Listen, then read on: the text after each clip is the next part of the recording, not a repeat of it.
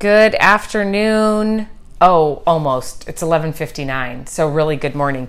Hey, it's the 3rd of July and I'm sure people are scurrying around to have a great 4th of July tomorrow.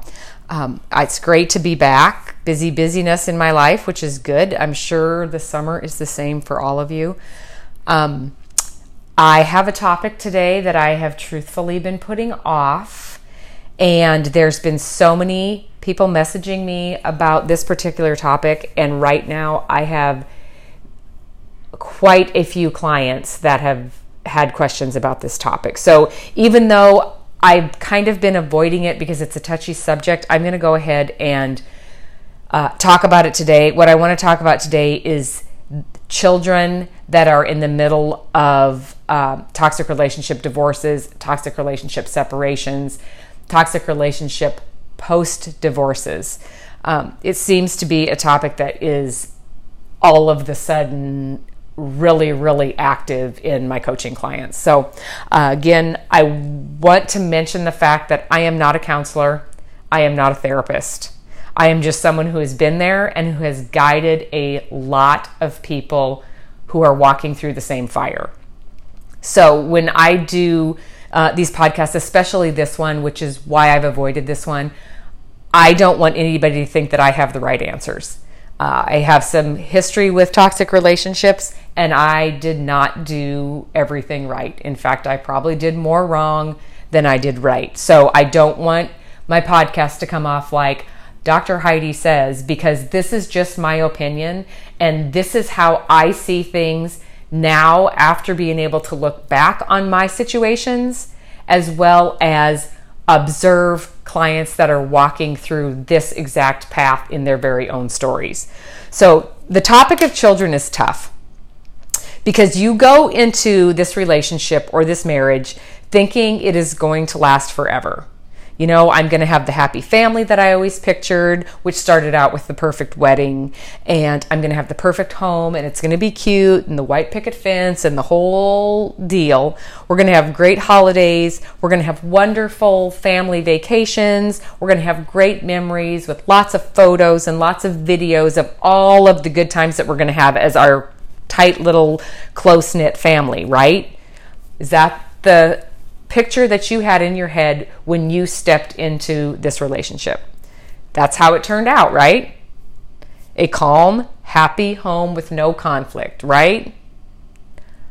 Wrong. I am guessing that if you are an avid listener of this podcast, you are probably thinking, yes, that is exactly what I thought my life was going to look like. And it is exactly what I pictured I wanted my life to look like. And now look at us. Everybody in the family's fighting. Everybody's disconnected. People are backstabbing each other. We've got people not speaking to each other.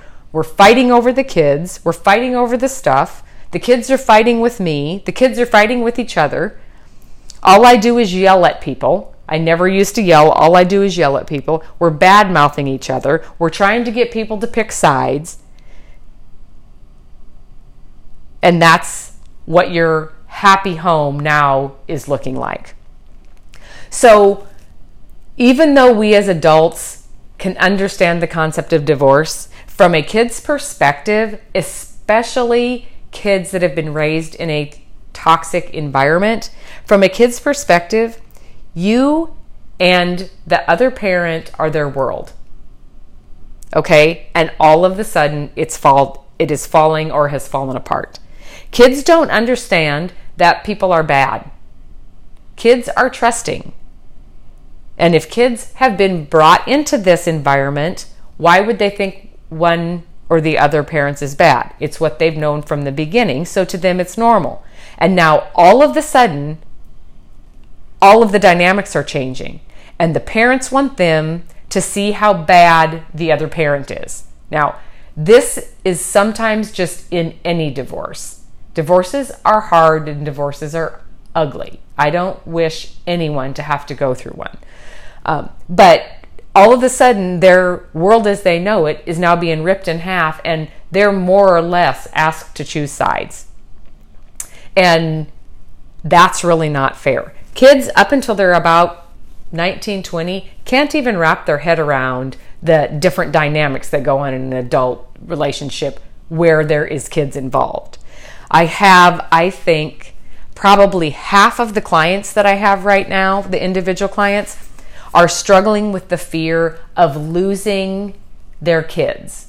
Now, not losing them 100%, but when you're married, you have your kids 100% of the time. I mean, sometimes they're at the baseball game and sometimes they're at the mall, but you both have them all the time. So all of a sudden, you're faced with the reality that I might only have my kids half the time, and it absolutely tears your world apart. Okay, we all know that's what divorce is. Divorce is a separation of property and family matters, period. So obviously that's what's going to happen. But to keep this in perspective for you, the kids are half yours and they are half your spouse's or your former spouse. If a partner indeed is toxic, they are always going to use the children to get what they want, which means to still control you or sometimes even try to destroy you. But this is not the kids' fault. Do not judge your kids harshly on how they act going through a divorce. Yes, they need to have some responsibility depending on their ages, but we just upset their entire environment. Even if it was an unhealthy environment, it was the environment that they knew. So don't judge your kids for what divorce or separation is doing to them. They're going to want to please both parents. Toxic people control their children just the way they control other people, especially after you leave the relationship or when you are trying to leave a relationship. When they can no longer control you, they will control others and how other people see you. And a lot of times what will happen is you exit stage left, and when they have the kids jump right into the position that you had. They're very controlling and they're very manipulative and very tricky to their kids. Kids like you did will migrate towards the toxic parent in the same way that you migrated towards them. Whether it's through manipulation, through guilt, through them being bribed or spoiled, they will tend to migrate towards the toxic relationship or the toxic person. And there's several reasons for this. It is easier to have others upset than to have the toxic person upset. And if you've been in this relationship, you know exactly what I'm talking about. Remember how you quit talking to your family and talking to your friends because it made them angry? It is the same way with your kids. A toxic person wants to control you, so they isolate you from the people who love you and the people who are your support system. They do the same thing to your kids. If you have always been the one that has been steady and strong and a support for your kids, that person will try to cut you off from them, just like they cut you off from your friends and your family, which was your support system. They can no longer control you if you are separated or divorced, but they can still make an impact on your life by using your kids against you. So that being said, you know how easy it was for them to manipulate you when you were in the relationship. They do the same thing to the kids. So you need to understand the kids, after you leave, go through very similar things that you did. Remember, a toxic person is very worried about how they look in public. So they are always going to want to look like the good parent and the super parent. So they're going to definitely go after the kids so that they look good. They will also go after the kids so that you appear to look like an inferior parent. Toxic people are generally insecure. So when you take the step to step out of their control, they need to get that security back, and a lot of times it just gets transmitted straight to the kids. They still have a sense of control within the house if they can control the kids the way they were controlling you. Toxic person has very little concern for the effects their actions are having on others as long as they get their way. This is the one that makes me sick because kids don't respond like adults do. But they don't care the effects that their actions are having on the kids as long as they are getting to you and can still get you to react to them and can still feel that they can control your life. A lot of times the toxic person does not acknowledge the ending of a relationship, and they still feel that they get to control you, and they still have a 100% drive to try and control your life, no matter how far along you've moved. When you've lived or were close to them, they controlled everything that you did. Now, the only thing they can control you with is your kids. So they will indeed try to turn your kids against you. They will try to make your life difficult, and they will try to make you look bad to your kids. It is no different than when you were in the same position with them when you lived in the household. So that being said, I spoke to 2 children this morning that I know were raised in an environment like this.